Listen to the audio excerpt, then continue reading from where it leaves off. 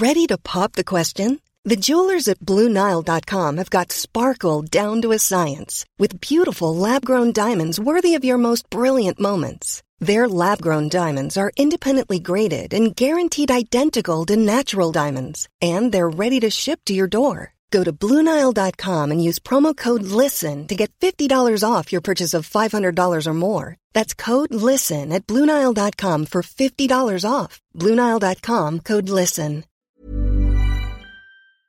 We're not necessarily replacing bureaus. You still want your PEPs and sanctions and negative data set and, historical performance. There's still value in that, absolutely. But it does augment it and solve the problems that the bureaus find difficult to solve these days. How much do you spend on what? These are the core questions that a lender wants to ask. And so open banking can get paired with those bureau checks in a really nice, elegant, more efficient way that saves money. Welcome to How to Lend Money to Strangers. I'm your host, Brendan LaGrange. I've spent the last 20 or so years working in consumer credit strategy across Africa, Asia, and Europe. And about half of that time has been spent in credit bureaus. In fact, I helped to roll out the first ever national credit bureau scores in Thailand, Malaysia, and the Philippines. So when I would read an article that encouraged consumers to open a new credit card to build their credit score, or to not close an old account to save that credit history, I would understand why. It's all score mechanics. It's not finding risky customers that's difficult when we build a credit score. They don't pay their accounts. It's usually that easy. But it's a lot harder to separate low-risk customers from very low-risk customers. If you've never missed a payment and I've never missed a payment, then it might well come down to who's never missed a payment for the longest. But that's not to say I don't also see the flaws in the system. Encouraging somebody to open a credit product might actually increase their risk in the real world, while encouraging somebody to not close an account might increase their banking fees unnecessarily. And that is why open banking powered scores are so interesting to me. Not only do they promise to cater for consumers who choose the debit card, as well as they do for consumers who choose a credit card, but they can see where and how that consumer actually spends, adding a whole depth of data we never had before. James Varga has been in open banking since the start, and now as founder and CEO of DirectID, he's on a mission to redefine credit risk globally through open banking data, which is why I'm delighted to have him on the show today.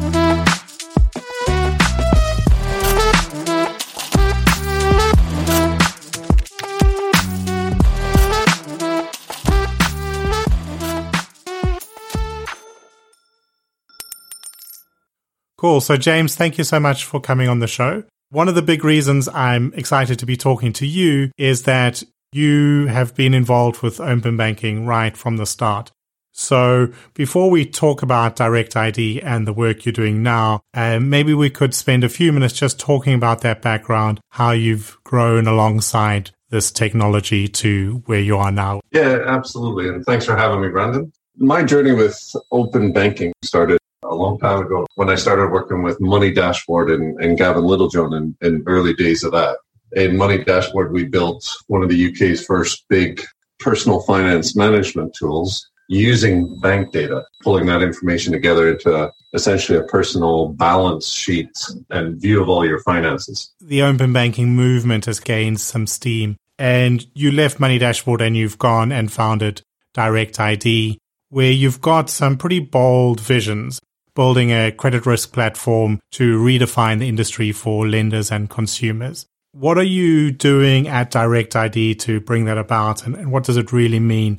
Yes, absolutely. DirectID is a global credit and risk platform where we're leveraging the identity and data people have with their bank account, what we now call open banking or open banking data, to help our customers, which are typically lenders or banks or companies who need to understand their customers. We help them through that process of understanding individuals' financial profiles. We live in a fairly broken world from a credit risk perspective, where in order to get credit, you have to have credit. You can be paying £1,000 a month in rent for the last 10 years and still not qualify for a mortgage because you've never taken credit. And that's the UK, where we have a thick credit bureau industry. Most of the world doesn't have that. What we want to do is is redefine that industry, allow individuals to leverage what they already have, which is their bank statement. It tells you a huge amount about an individual. Leverage that so that the lender or the business can really understand that person or that business. And before we dive too deep into Direct ID and how you're solving those problems, I see you're based in Edinburgh, and this is just anecdotal, but looking on LinkedIn, I've seen more and more fintechs that seem to be based there. So is there a strong startup culture, strong fintech culture emerging in Edinburgh? Or am I just coincidentally noticing a few of them because I was about to talk to you? Probably a combination of both, but financial services has always had a strong association in Scotland, right? Edinburgh is a very financial services rich city. About 20% of the population probably work in and around financial services, which is great. And that bleeds into the startup community, right? It brings a certain level of awareness to early investors around financial services. It definitely has a certain pedigree around financial services that has helped establish that fintech startup scene that we have here now. Plus, we now have Fintech Scotland over the recent years, helping to bolster that industry, that community. And some great universities like Edinburgh University and Napier and Heriot-Watt, which are putting a lot of talent into the local community. So I think it's a combination of a few factors beyond that it's a great place to live. Yeah, I'm sure. I did spend a rather fun weekend there once as a student. But if we go back to Direct ID now and sort of take a little look under the hood, as it were, you talk about accessing bank data through 13,000 connections across 65 countries, supporting 1.5 billion people through one integration. You know, not many years ago, that would have seemed a truly impossible act. And obviously, we've heard a lot about bricks and mortar and branches fading away, but not everybody's fully familiar with what's replacing it and how this open banking connection actually works. So how are you connecting that data, and what does it look like to see this wealth of data in one place for your customers? Yeah, I mean, the world's changed a lot in the last 4 or 5 years. If I go back to the conversations I was having with businesses 10, 11 years ago, it's fundamentally shifted now. And that's because the UK has done a fantastic job at putting itself at the forefront of open banking. And having been involved throughout that process myself, I mean, we're founding members of Innovate Finance and FDA, the lobbying group, the global lobbying group around open banking. I chaired the data subgroup for the original open banking working group paper to government 4 or 5 years ago now. And it is very much a global trend. I think 30 plus countries around the world have launched regulatory-based open banking programs. And the more that trend continues, the more access there will be for businesses like us to leverage this hugely valuable data on behalf of the individual. So it's always consented activities. So the individual has to authenticate to their bank and consent to share a read-only copy of their data, opening up access digitally to individuals' bank statements, which is a big part of open banking. The other part, obviously, is pay through your bank. But as that trend continues, we're just going to see more and more use cases. Yeah, and one of those use cases, you know, when I was working with an open banking team, one of the messages that they would try and get across very often was around open banking's use in income and affordability checks. I'd come from this background where we were always trying to estimate an income. And what they got me to realize is actually when you're doing that income and expenditure estimation, income is the easiest thing to estimate. Now, in the UK, it's even easier because credit bureaus tend to have current account data, so you can get a good look at what someone earns. But even in other markets, you know, based on where you live, based on your credit card limits and your credit card spend, you can kind of estimate what somebody earns.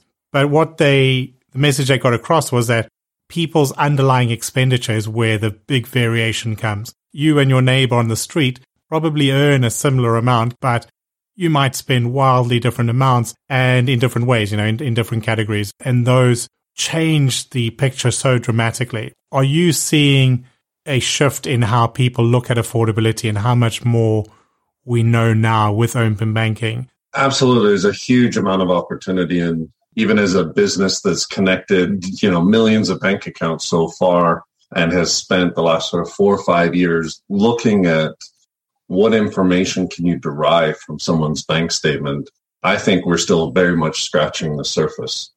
You're right. Bureaus have been able to derive some information around income, at least in the UK and US. And it is the first question that you would ask. But I think bank statement data allows you to go even further with that.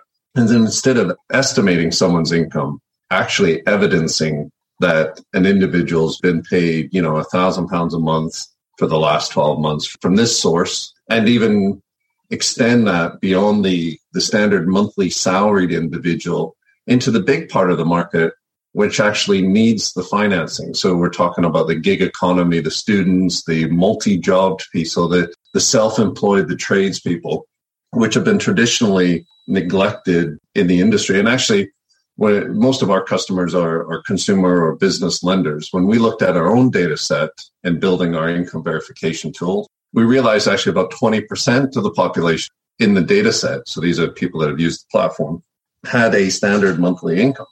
80% didn't. And it makes sense because those are the individuals that are looking for financing when they need to.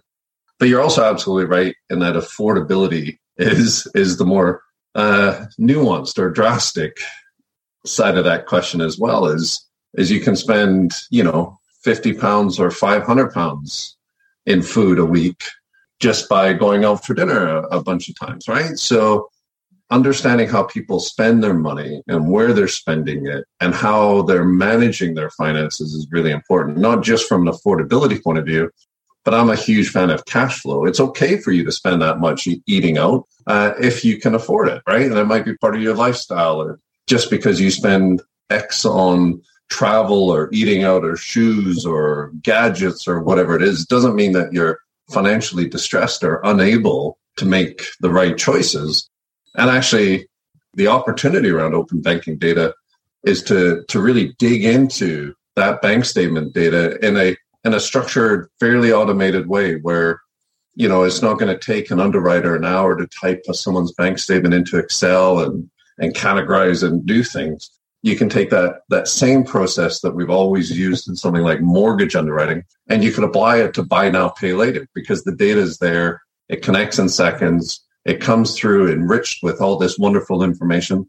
And you can not just do a manual underwriting process, but you can even automate some of those checks, which is really, really exciting. The impact that we see around bank data is incredible. And what we're seeing in the industry, especially when you look at buy now, pay later and credit card propositions, is ever increasing pressure from the regulators, not just in the UK, but around the world, to help protect consumers. And affordability checks is at the heart of a lot of that conversation. It echoes some of what you spoke about in your introduction, that idea that it used to come from a world where you had to have credit to get credit. And it gave credit products a stickiness, but also the sense of necessity that could be dangerous at times, where consumers were encouraged, if they had a longer term plan, perhaps to buy a house and would need a mortgage down the road, then open a credit card today to build that credit history. Now, I understand why that data is important and why it was needed to build a good score, but at the same time, I can see that could be problematic. Push somebody to a credit product they don't necessarily need. You're introducing some risk. Now, some people, that risk is tiny, but for some other people, that risk is a little bit higher. Now, with open banking, the message was, it's going to make it more competitive. But the fact was, you were still wary of perhaps closing a old credit card you had because you wanted that credit history. And so it made it not as competitive or not as easy to move about as it could have been. Whereas really, when open banking is fully freed up, my spend could be on one of my credit cards, it could be one of my debit cards, it could be on a buy now, pay later, it could be transactions through any one of the many apps, and they all get pulled into that one place. I just need to have control of those, and it could be control of 5 or 6 accounts. None of them need to be credit. The more I understand about the industry over the years, the more it frustrates me. I completely understand the necessity of that get model, that you have to exist on a bureau profile somewhere to make sure that they can understand you, at least a little bit about you, to be able to know that you're not fraudulent or that you're not bankrupt or something like that. I get that. But I think the impact socially is much greater than that. We're desensitizing generations of people to credit. And of course, we live in a credit-based society. If in order to do anything, you have to have had credit in the first place.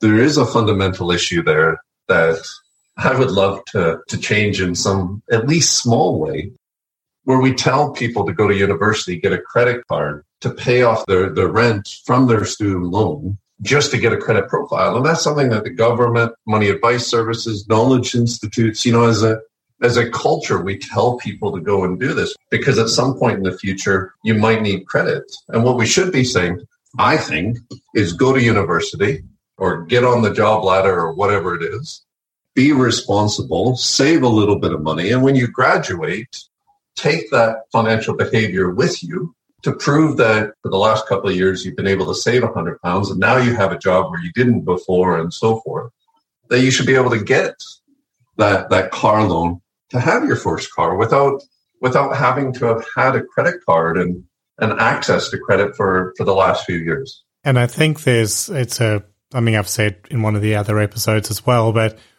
one of the problems that I think has been woven into the way we see credit scores is they've become synonymous with kind of a reputational score.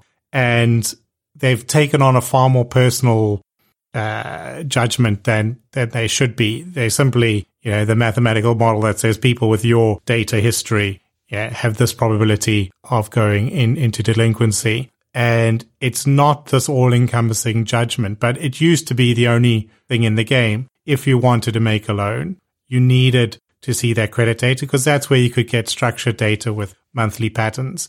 Whereas now, everybody's gone online. So from your gym to your Netflix, in theory, you can be using Uber payments. You can be using anything that's got a pattern. And it's been a while for that to catch up. Now, as I said, I'm from the credit bureaus. I still keep an eye on what's happening there. I know that they're more and more incorporating different bits of data, but our way of transacting has become so different. It's time to reflect that. And it's not just saying replacing one with the other. It's saying, I don't need to look at credit only. As you say, look at my savings. Why is that not something that's taken into account?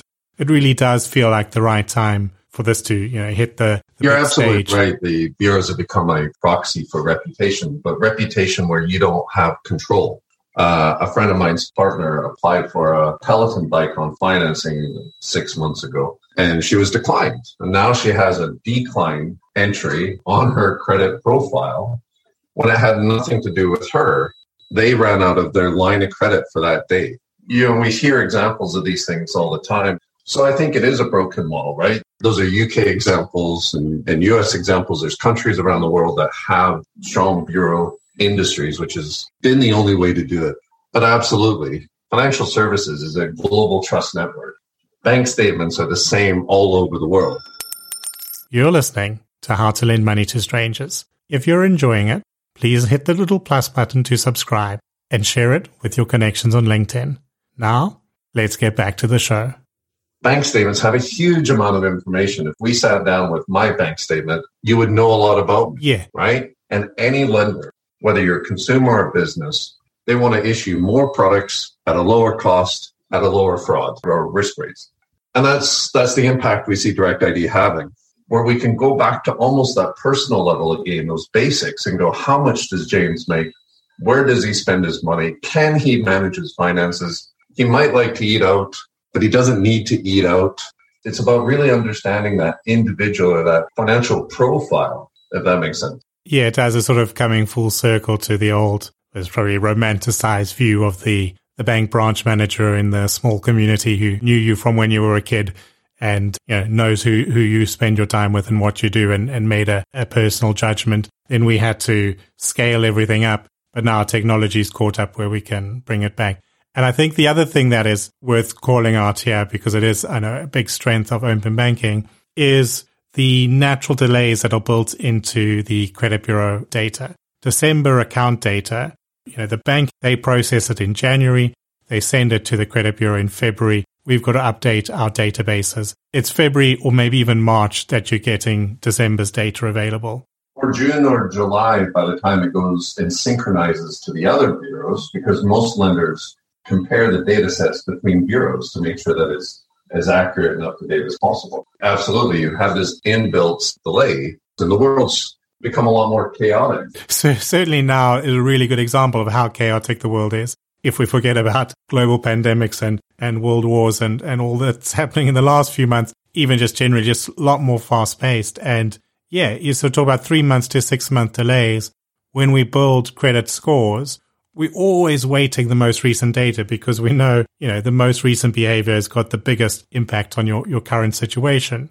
And we do that knowing that actually the most recent 3, 4, 5 months are blind to us. Whereas, open banking, that data's, at least to my understanding, is essentially immediate. As soon as I click the button, it's whatever I've done up to that point. For all intents and purposes, absolutely, it's real time. It's what information has the bank registered for you when you authenticate and share your bank data, ignoring small differences like pending transactions and so forth. But absolutely, it's around real-time data, right? And a lot kind of happened to somebody in the last 6 months. This Mother's Day, celebrate the extraordinary women in your life with a heartfelt gift from Blue Nile. Whether it's for your mom, a mother figure, or yourself as a mom, find that perfect piece to express your love and appreciation. Explore Blue Nile's exquisite pearls and mesmerizing gemstones that she's sure to love. Enjoy fast shipping options like guaranteed free shipping and returns. Make this Mother's Day unforgettable with a piece from Blue Nile. Right now, get up to 50% off at BlueNile.com. That's BlueNile.com. I'm Sandra, and I'm just the professional your small business was looking for. But you didn't hire me because you didn't use LinkedIn Jobs. LinkedIn has professionals you can't find anywhere else, including those who aren't actively looking for a new job, but might be open to the perfect role, like me. In a given month, over 70% of LinkedIn users don't visit other leading job sites. So if you're not looking on LinkedIn, you'll miss out on great candidates like Sandra. Start hiring professionals like a professional. Post your free job on linkedin.com/people today. So now more than ever, that real-time data is critical. It's about looking at the data today and the individual in the business today. I think there's a huge opportunity, and we see this with some of our customers and their use cases, is around SME and corporate financing as well. In that world, you had to rely on companies' house data, which is even older than that, but they can be a year or two old. Why would I invite you for a barbecue this weekend? Because last year, on this weekend, it was sunny. It just doesn't make sense when you put it in perspective like that. Yeah, and it does feel like the time is about right for open banking. And I think what's interesting with open banking is shortly before the pandemic, open banking was in a lot of headlines. And then more recently, it's all about buy now, pay later. That can lead people to think, okay, so open banking sort of fizzled out. But if you look at the take-up rates in the UK, it's just growing every month still. And I would say 80% of the people I interview on here are using open banking or looking to use open banking technology. It's just moved a bit to the background because it's more about enabling products or enabling services than a thing that you sell to a customer. What would be the right message for people wondering where the momentum is in open banking? So for me, open banking has moved past those exploratory new idea, new concept days. And we've kind of migrated now past the early adopters and the buzz of it into real world use cases. So for me, open banking is becoming mainstream. When you look at the 5 million people in the UK that have connected their bank account through open banking now, we're starting to hit that critical mass, and our understanding of where the value in open banking and bank data is starting to mature now, where we can make a bigger impact. So moving from early adopter and pioneer sort of conceptual projects into things that have a real world impact. We see conversion rates increase, 45, 50%. We see fraud rates reduce 7.5%. Costs, effort, taking a manual process that was 2 hours, 3 hours in some cases down to 30 seconds. Those are benefits that you can't really argue with as a business. Contactless payments. Are contactless payments dead because we don't talk about them every week? Absolutely not. They're becoming the norm. Yeah, I think for me, open banking is going from strength to strength. We're seeing more and more momentum because the value of it is there and you can't argue with it. When I was first in the UK, we did a rental affordability check by open banking. I did it again when I moved to the place we're staying now. It was just a small landlord and he just wanted to see the bank statements, and it made me really uncomfortable because I really don't want to do that. I much prefer that structured world where it's fully controlled. I'm still making all the necessary information available to the landlord, but in this controlled and, as you said, consented way. It's not a case of having to show a printout of my bank statement to a potential landlord. So people want that data to be able to move easily so that they can transact. Convenience is such a huge motivator, whether they're individuals or businesses. If your fridge is broken down and you walk into John Lewis, if you can walk away with a new fridge and get it home this afternoon, it doesn't really matter what the use case is. Convenience being such a huge motivator means that we don't need, in my view, to educate people on what open banking is. We just need to provide the reasons, the benefits, especially around convenience, that get people to connect their bank account. And as you said, it is safer.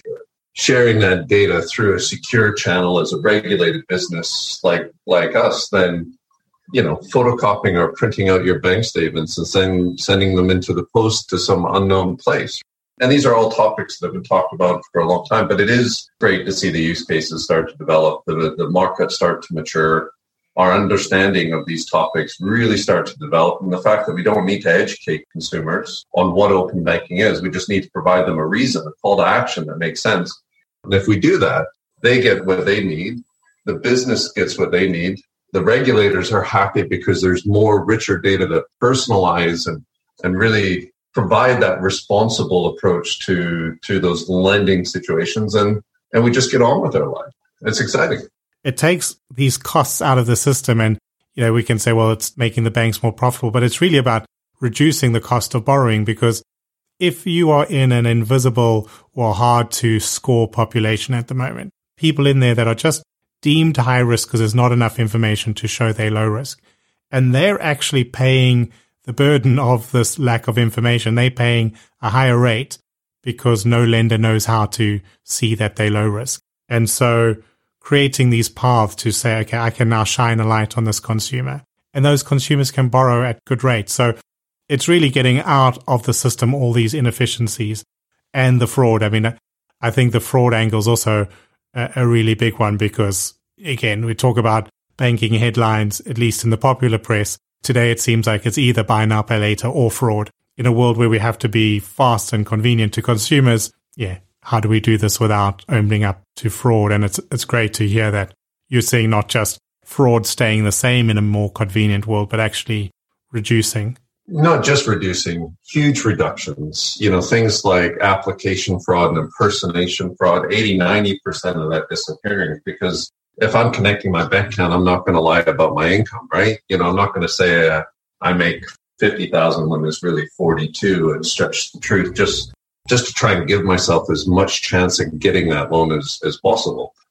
The impact to the individual is fantastic. It might provide more profitability for those banks or whatever, but the fees we pay of consumers of these financial products build in the cost of customer acquisition, the fraud risk, the default risk, all the costs. So if we can reduce those costs and the fraud and all the rest of it, then in a competitive world, which financial services is, propositions will come along to offer you better rates. I would love a credit card that was 10% instead of 25%. If I was doing a daily risk assessment versus what currently happens, they do a bureau check, and then 20 years later, I'm still using the same card. But if that business, if that credit card or that lending product had a real-time source of data, maybe a weekly or even a monthly view of me and my finance, and that would benefit me as an individual. I have a really strong credit score because I'm in the industry, and I've still failed credit risk assessments at places like Apple Store for a phone on financing. It's a £1,000 loan, £30 a month, and I've still failed that check because my bureau doesn't really understand me as an individual. It makes some assumptions which aren't true. And this is where I think the rub is. Actually, I think people requiring access to these financial products, the support, the financial inclusion, the whatever, people moving around, the thin credit files, the new to countries, the people that just never had to get loans. Actually, the people applying for these products are probably the 80% applying for these online, digitally first consumer lending, business lending products of one sort. So it's not the minority. I think it's the majority of people that can benefit in context, the people that need access to these products can benefit from things like open banking. Not to mention that sort of global challenge that we have. We have a huge refugee situation right now where people are migrating across Europe. How do we support those people, right? How do we give them access in their new countries and their new locations to the products and services that they need? How do we give them the ability to rent an apartment in the UK or France or Spain? Something as simple as that can be a huge challenge. As long as you've got your phone, essentially, you've got your data, which I think is far more in tune with the world. And I think we mentioned it briefly. Often we talk about convenience because in the UK and the US, that's a big selling point. But in terms of developing markets, this is often more about leapfrogging some of these mistakes that were made in the old setup. So I spent quite a lot of time working in the Philippines. It's 110 million people, quite a young country. So I'm just going to guess now, but say 50 million adults. There's only 3 million adults, 4 million adults on the credit bureau. So there's this huge gap of people that aren't on one of the big name high street brands, but they're still transacting. They're still financially active. We've got one or two routes. We could either wait until all the banks start expanding access to credit, and 50 years later, you've got a fairly operational system. But otherwise, we can bring in open banking and leapfrog all that and just look at those transactions, look at that data from day one. It really does seem like a no-brainer to be pursuing. And even if we did leave it up to the industry to solve in the way that you described, in 50 years, we would still have the same problem where if I exist in the UK, I don't exist in the US. So as a global opportunity, if we flip that paradigm, me being able to share my bank statement data with whoever I want, which is what I do today, it's just a different channel. But by empowering the individual to do that, it doesn't then matter if I'm in Canada, the UK, South Africa, Philippines, whatever. I should be able to share my bank data. The lender or the person I'm sharing it with knows it's coming directly from my bank, so can trust that data, and they can use that to understand me. This is what's always been so exciting for me around financial services being this global trust network. It exists today. Banks trust banks. Bank statement data is the same all over the world. If we can empower individuals to use that data to get easy access to the products and services they need, at the same time as benefiting the business, why wouldn't you embrace it? And it's been a journey over the last 10 years, absolutely. The conversation today is fundamentally different than 10 years ago, but the proposition is still the same. Really, a lot of growth momentum still there, which is, I guess, why you're growing at Direct ID as well. You seem to be on a nice upward growth spurt at the moment. If people want to find out more about Direct ID, either to come and participate in building that business or to work with you as a client or just to sort of learn more about what you do and open banking data, where's the best place for them to go to learn more about you? Absolutely. And any conversation would be welcome. So if you want to find out more about Direct ID, Google us, come to direct.id. That's our URL. Look us up on LinkedIn or any number of channels, or get in touch with me through LinkedIn, and I can point you in the right direction. Great, James. Well, thank you very much. It's been a fantastic conversation. Thanks, Brendan. Appreciate it. As always, if you're enjoying the content, please do rate and review on your podcast platform of choice. It really does help the show to grow. And share it on LinkedIn. While you're there, feel free to send me a connection request. How to Lend Money to Strangers is written, recorded, and today edited by myself, Brendan LaGrange. Show music is by I Am Wake, and show notes, written transcripts, and more content can be found at www.howtolendmoneytostrangers.show. And I'll see you again next Thursday.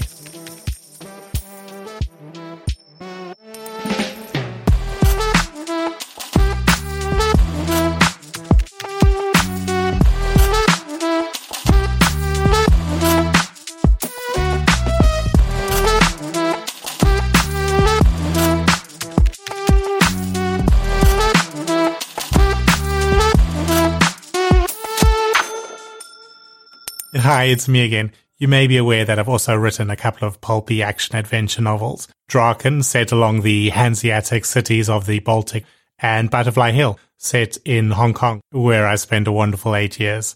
both of which are available on Amazon and also actually on my bookshelf. So I would always like to learn more about my listeners, and if you don't mind sharing your address, drop me an email at brendan@howtolendmoneytostrangers.show, and I'll put one in the post. Mom deserves the best, and there's no better place to shop for Mother's Day than Whole Foods Market. They're your destination for unbeatable savings, from premium gifts to show-stopping flowers and irresistible desserts. Start by saving 33% with Prime on all body care and candles. Then get a 15-stem bunch of tulips for just $9.99 each with Prime. Round out Mom's menu with festive rosé, irresistible berry chantilly cake, and more special treats. Come celebrate Mother's Day at Whole Foods Market.